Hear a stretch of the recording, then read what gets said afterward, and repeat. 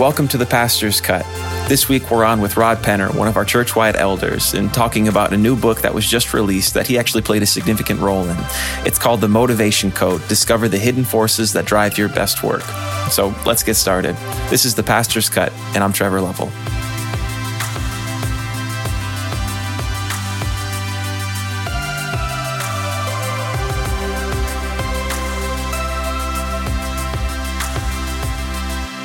All right. Thanks, everybody, for joining us today. Hillary is actually out of town.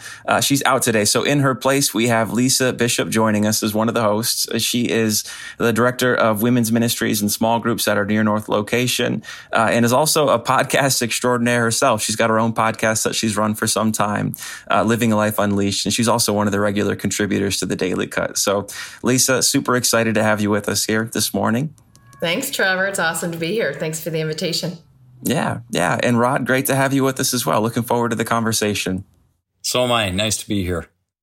Yeah. So as longtime Chicagoans, I wanted to ask you right off the top, both of you, what's one of your favorite parts about the fall season, specifically in the city of Chicago? Wow, I'll go. So I've lived in the same condo for 15 years. And as I'm looking out the window right now, I literally have these amazing trees that are changing colors in front of me. So I love the changing of the seasons. And I actually love wearing sweaters. So fall is one of my favorite seasons. I love pulling out my sweaters and wearing comfortable and cozy clothes. Yeah, absolutely. That's one thing I was so looking forward to towards the end of summer, was just the chance to wear a sweater again and be comfortable. Yeah. What about you, Rod? Yeah. For us, we've been in the same neighborhood for 20 years, and Halloween on our two blocks is a high holiday. And so we invite all of our neighbors. It's kind of just an open invitation. And I usually make 15 to 20 batches of chili. So that's kind of my specialty. Only Joe Riccardi has the recipe, and I held back one ingredient from that. So his can be second best. But we love getting our neighbors together, and we throw some logs on the fire, and we have a lot of fun with Halloween. Yeah. Oh, this year awesome. It's going to be, this year it's going to be different. We're going to have to work on our social distancing skills. You just throw the candy at the kids. Right. Yeah. Right. Yeah. Man, Joe's always bragging about his chili too. And so I'm curious, if you got a better recipe than him, that's got to be some good stuff. Are you kidding me? His recipe is my recipe. Does he not? Oh, no, he doesn't give you credit. No. Come on, Rod. I'm going to say this in all humility. I've taught that man everything he knows about making chili. Oh my goodness! I think he uses your recipe every year, if I'm not mistaken, for his men's chili cook-off. I don't know that it has the Rod Penner label on it, man. That's wow. Well, I guess we're all being reformed or transformed into the likeness, but that is wow. Yeah. Well, Rod, we're super excited to have you on for today for this special episode of the Pastor's Cut. You served as a church-wide elder at Park for a long time, and so and also you were part of writing a book that's just been released, The M Code. And so really the hope for this episode is just to talk to you a little bit about your role as a church-wide elder. Kind of get some insight into what your experience has been with that, and even just some visibility, and some insight into what it is to be a church-wide elder, and then also to talk about your new book. And so we've got a list of questions we're going to work through and just kind of discuss these things together. So looking forward to it. And I believe Lisa's going to kick things off with our first question. Yeah. So Rod, we've been going to Park for a long time, but I think you've been going longer than I have. How long have you and your wife been at Park? Well, I first attended in 95. Wow. Art Mitchell invited me. He was building a condominium complex, and I had moved here a few years before that, and he invited me. And I always say I was sort of the last one in, but the first one out. So for the financial people listening, LIFO. But it took me a few years to get plugged in, but it's been home ever since. Yeah. And you've been an elder for quite some time as well, and would love for those who are tuning in who may want to peek behind the curtain of the life of the elder. What would you say? What's your experience been as an elder? And what are some things that you would like those listening to know about what it means to be an elder at Park? The word that comes to mind is privilege. We are, it's just a blessing to be able to see all the amazing things that God does in the lives of people at Park. And, that can sound like kind of a soundbite, but when you get to see all the brokenness and then lives transformed, or you get to see people who were far away come to faith, and the privilege of baptizing in Lake Michigan. And, we always ask, what's your story? And people, it's just so deeply personal to them and the Lord, but they're willing to share it. And then when they get involved in Park, being able to see how whatever, there's a pastor who talks about having a trail of tears, and I really see it at Park. Whatever you sort of mourn about your past that, the Lord had to forgive in you, that often ends up being their place of focus for ministry, because you've got this sensitivity to it. So just in the role of elder, we get to see all of that. And there are the things where, we're working on structure, seeing Park, now, I guess 15 years in the role, we were one location, then we became many. And then my role in particular, I work with church planting across the city with other churches through the Chicago Partnership. But then, now it's like, with Jackson leaving, it was clear we needed a new structure. So working through all of that, that's also a big part of the role. But seeing God work and create a path that it's unlike any church in America, because we researched all the other churches that we thought might be able to give us insight, and we settled on something that's unique, but we think that it fits Park. So again, that's just a flavor of some of those things that I get involved with. So essentially eldership, a lot of leadership, oversight, a lot of things and decisions being made and prayed about that we don't even know a lot that goes on behind the scenes, but then the privilege of coming alongside people in care and spiritual transformation. So that's got to be a pretty awesome spot to be in for all that time. Yeah. And that's well said, right? We try, independently, it's our spiritual, personal spiritual disciplines, right? Prayer, fasting. We work in twos. So if you look in the New Testament, if there's, the disciples weren't sent out solo, they were sent out in pairs. And so if it's in the Bible, we try to model it. And Pastor Tim Keller, says, we know we've got some things wrong and we're not sure which ones those are, but we're trying and at every juncture, we're trying to see what is Scripture, how does it inform it? And then one of the things that's been powerful, and again, it's part of that privilege of seeing it, if we as a gathered group are sort of have an uncertainty, we wait. There's more prayer. There's more conversation. There's, going broadly into our body to look for wisdom, seeking the counsel of others. But when we have unity, we act. And one of the things that it's allowed us to do is actually have speed in addressing, like during the pandemic, we've been able to address some things because we had that unity that we seek. And we really trust that when God's working through all of the leaders at Park, not just the elders, that we're able to, to act in the right ways. And we make mistakes, but, we repent and we're undaunted and we keep moving forward. Yeah, I love that. And just highlighting the essential nature of prayer and listening to the Holy Spirit and being unified in that. Well, hey, thanks for sharing that. That's good for those of us who may not know what all goes into. It's a really, I think, a big responsibility. So thank you for the investment of time that you've made in our church. So let's pivot Let's talk about this book, man. The Motivation Code, Discover the Hidden Forces that Drive Your Best Work. This is amazing. I love it. And as you know, I've been a little bit involved with MCOR in the last 6 or so years. I've taken the test. It's been incredibly impactful in my life. So let's just kick off. I'd love our listeners to know what even drove you to write this book? Like, what's your background? Kind of what led up to this work being created?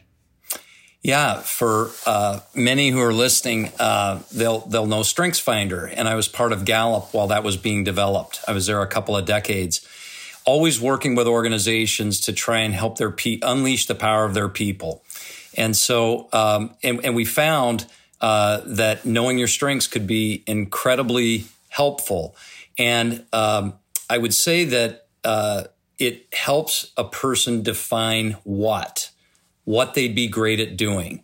It can also be what they'd enjoy, but it really answers that question. What am I gifted to do? And that points to a lot of things. But there was this one underlying question that many of us at Gallup knew, and that was why. Why does someone not want to do what they're naturally good at doing? And so another way of kind of answering that what versus why, another would be, why do I get energized by certain activities that I'm great at? Why are there things that people ask me to do and they just don't seem to know me? Yes, I'm good at it, but I don't enjoy it and it doesn't fill me up. And so answering that question of why, that was really what I was pursuing. Why did as many as a third to even a half of the people who were a fit for a role when I was at Gallup and we did pre-hiring assessment development for big companies, why did a third not want to do the job, at least long term? Or they'd be in the role and all they wanted to do was get promoted out of that role. It didn't seem to me like we were answering the whole question about the person. And so I got connected with some people that were working on motivation because Don Clifton, who founded Gallup, he had indicated that strengths was missing motivation. So that kind of set me down a path of exploration. Yeah. So the distinction between not necessarily the what, but the why I do the things I do or why I don't do the things that I don't do. So if people read the Motivation Code, what can they expect? What are some things that they'll learn? Yeah, it's a little bit of a handbook or guidebook into personal self-discovery. But the key to what we learned is the other assessments that you've taken that are so good at helping you understand yourself, that what piece, what they don't do is they don't anchor your thinking into your story. So the number one difference is that we use 2 parts of psychology, narrative psychology plus a psychometric assessment. And the most important thing is, what's your story? And people are incredibly cloudy on understanding their own story. And I think there's a lot of reasons for that. Culture is trying to cloud our judgment. So we believe that everyone has been designed in God's image. And while the book isn't expressly Christian, it's built on these principles. People are designed in God's image. They've been given gifts with works prepared really beforehand, before the creation of the world for them to do. And so as people walk in them, they become part of this body that each part is of equal value and no one is given all the gifts. So we're supposed to be reliant. But we know that culture is telling us really mixed messages, that we should aspire to be what we're not or to want things that we don't have. And so, again, we're trying to provide clarity on that because we have found that motivations don't change over the course of time. Your values can change. You can develop new skills and strengths, but that underlying reason for why you love something seems to be consistent across your life. And to us, it makes sense. If God designed us in His image, gave us gifts with specific works, it stands to reason we'd be deeply motivated to do that. And so just like you can't change your genetic code, you can't change your motivation code. You want to embrace it and develop it. Yeah, that's really interesting because there's 12 motivational themes that you cover. And I've taken the assessment several years ago, and frankly, it freaked me out a little bit. I'm like, how on earth did this assessment like pin me or just have such a massive self-discovery by literally, I think it might have been 3 or 4 stories from childhood and, throughout the years. So I was just absolutely blown away at the power of story and how this assessment tool, what do you call it? An assessment? Would that be? Yeah, it's fair to call it an assessment, so that in the book, you learn about why motivation is important, and then you're invited to examine several of your stories and then go online and take an assessment where you get the results back. That's not uncommon. The part is we try to make it this active relationship with the person where they can go in and understand their story and begin developing insights. And with technology, it's allowed us, then they can go onto a website, join a community where they can explore it further, even receive coaching if they want to. But the key to the book is just sort of helping people begin to unlock the power of their own story. And Lisa, I remember going through feedback with you. It's going through, examining those stories that self-reflection, it can be hard, it can be emotional, and it can be really, really positive because people, may not even like all of their motivations, but when they realize that they're there, and again, God would not have given them to us if he didn't have a purpose for it. So I always challenge people, if they don't like one of their themes, it's like, well, get to the point where you're comfortable that this is you, and then ask yourself, what would the world be like if no one had your motivation? And usually that's a very practical way that they can start saying, yeah, this is a good thing, but I need to harness it. And then part of the book is helping people see that there can be shadow sides to each of the very best parts of us. So also understanding, what can be the implications to others or somebody who has very different motivations? How do you work on a team with somebody with a certain set of motivations? How do you manage somebody with a certain set of motivations? That's all part of what we write about. Can you give, and Trevor, I want you to pop in here, but real quick, Rod, can you give, so we're talking about these motivational themes and motivation. Can you give a couple of examples for people who may be wondering what that means? Yeah, that's a great question. So unlike skills or unlike strengths that you can develop, motivations are helping point you toward the purpose behind why you do and love what you do. So I'll give a personal one. I'm an establisher. And I used to say, before I became familiar with this science over the last 10 years, that I was a builder. And I would say I'm a builder, player, coach, desperately in need of a team. And so I would be trying to solve these problems. And what I've learned is that I'm establishing things where I believe that there's potential. So it's that I'm establishing my role. So this is the other part that we're learning is there's a sequence to these. So there's something that gets you involved. So I believe in the potential of church planting, for example. So I'll begin looking for others to develop this really effective team. And I'm so excited by the nearly 40 different expressions of church that we, along with many other churches, have been privileged to help start. And then payoff for me. So there's a trigger, there's a process, and then there's this outcome that where you look back and you say, okay, was this worth doing for me? And the outcome for me is when I see impact. And usually it's impact among the people that we're trying to touch or serve. So that's an example of it, of a couple of them. But again, part of what we've learned is these don't operate in isolation. There's this sequence to our best achievements that give us the most energy. Yeah. One of the things I found really fascinating was actually the shadow side piece of it. That it helps gain an understanding of yourself in all these different ways, but it almost provides a little bit of a warning sense too that this could be there's some there's some potential downsides if you lack this awareness. And so helping to have that is a good thing.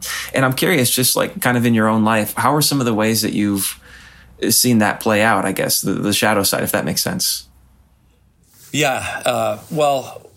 For a lot of us that have, there's a motivation to make things ideal. So we describe it as experiencing the ideal because it can be applied in a lot of ways. For me, a shadow side is sometimes I won't begin a project that needs to be done, that I'm committed to doing, but I won't begin because I don't feel like I have enough information. Maybe the right people aren't involved, or am I really the best person to do this? So even though I've committed to it, it can look like procrastination, but it's not, because when I'm clear about what needs to be done and how I should do it, most people would say if I have any error, it's probably on doing things too quickly with too little information.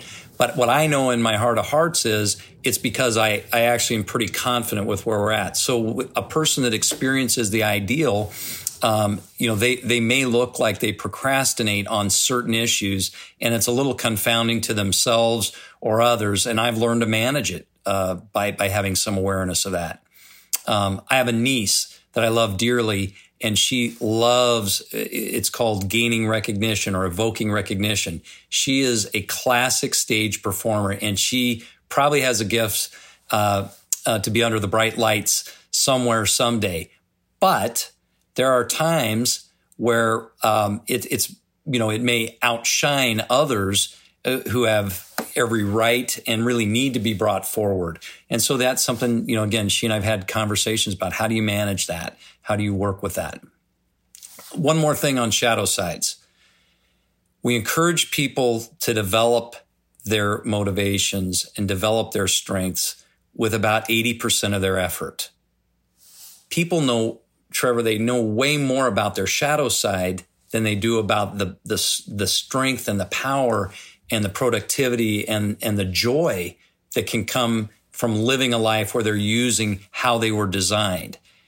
If you ask children, and this research came from, as I mentioned, Don Clifton. He's truly one of the heroes in my life. But he would ask kids in kindergarten, how many of you are great at singing or playing ball or art? Every hand goes up because they're phenomenal at it, their expression of it, and they're very joy-filled and proud of it. By the time you're a senior in high school, and I've got 2 high schoolers and 1 in college, and you ask those same questions, and in a classroom of 30 kids, almost no hands go up. So culture is teaching us more about what we're not, and the way that we express ourselves is actually not valuable or not correct or not the best way of doing it. So again, we want people to have an awareness of their shadow side. We don't want them to focus on it because usually they know the shadow side more clearly than they know the upside. That's good. That's good. You mentioned something else in the book called about this idea of, even describing, you talked about like the strengths finders getting at the what, motivation getting at the why. And I'm almost picturing like a Venn diagram where you're trying to find the overlap between those two things, right?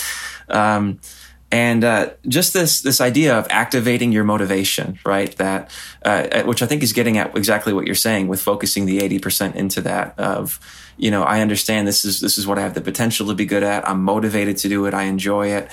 And then, finding a way to basically do that phrase, to activate your motivation within whatever circumstances you happen to be in life. And so I guess, could you talk a little bit about what that looks like and kind of how you coach people through that?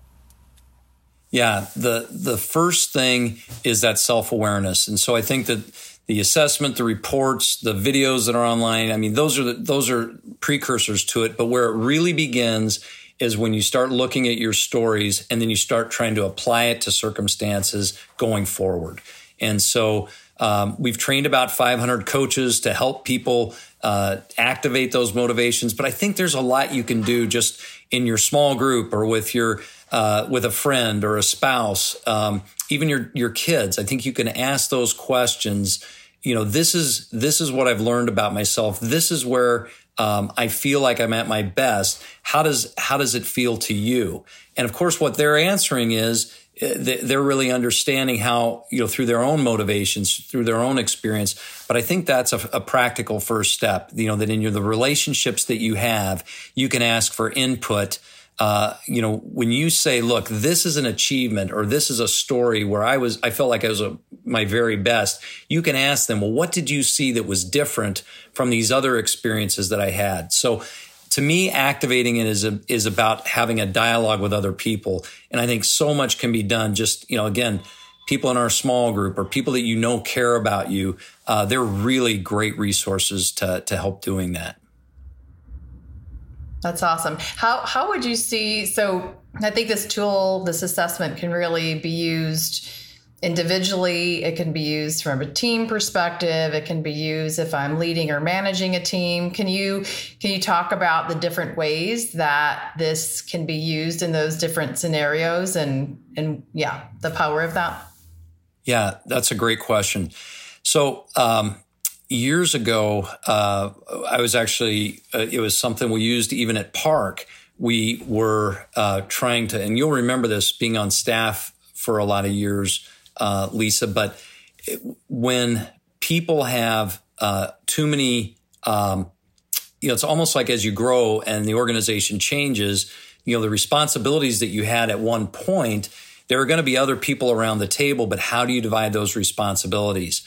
And so, with teams, often it's like we're not sure how, they'll basically say, we're not sure how we got here.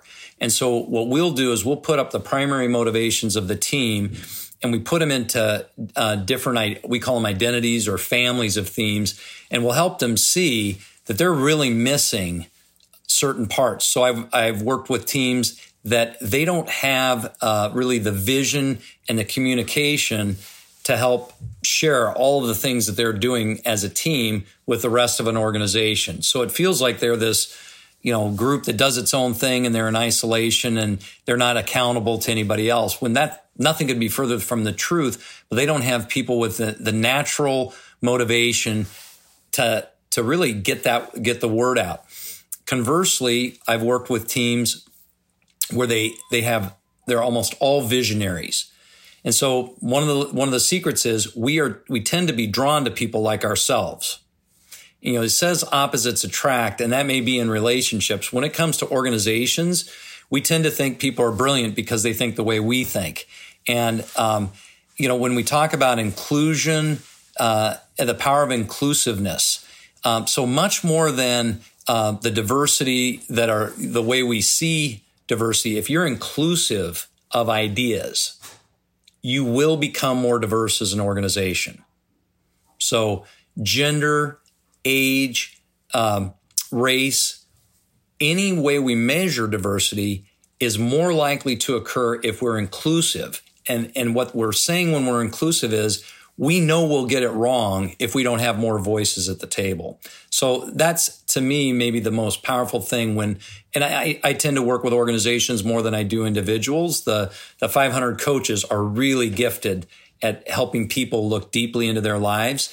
So when I'm working with organizations or teams, I'm trying to help them. One of the goals I have is they see the power and the value of more voices at the table.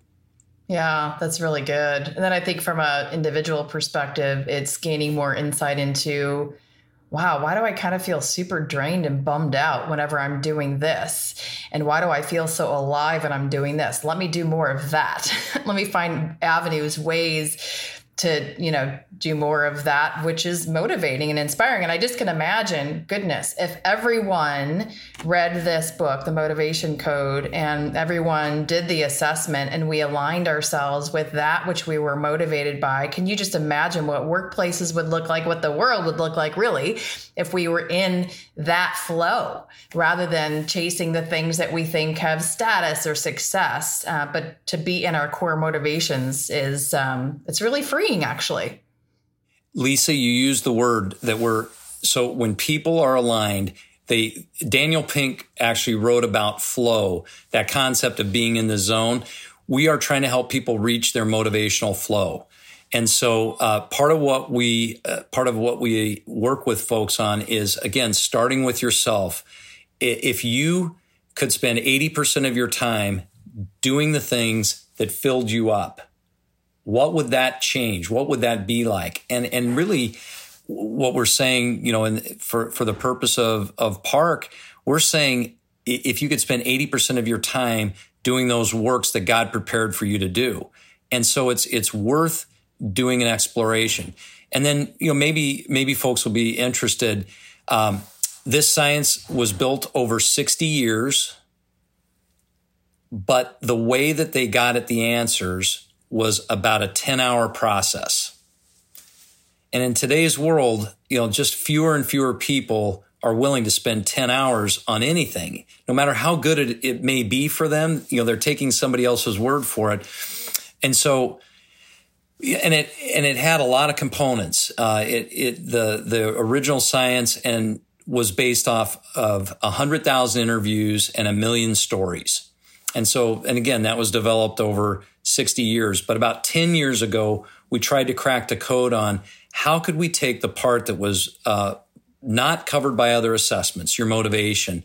And that's where we began pairing your story with one of these assessments that's designed really well, built off that database of 1 million stories.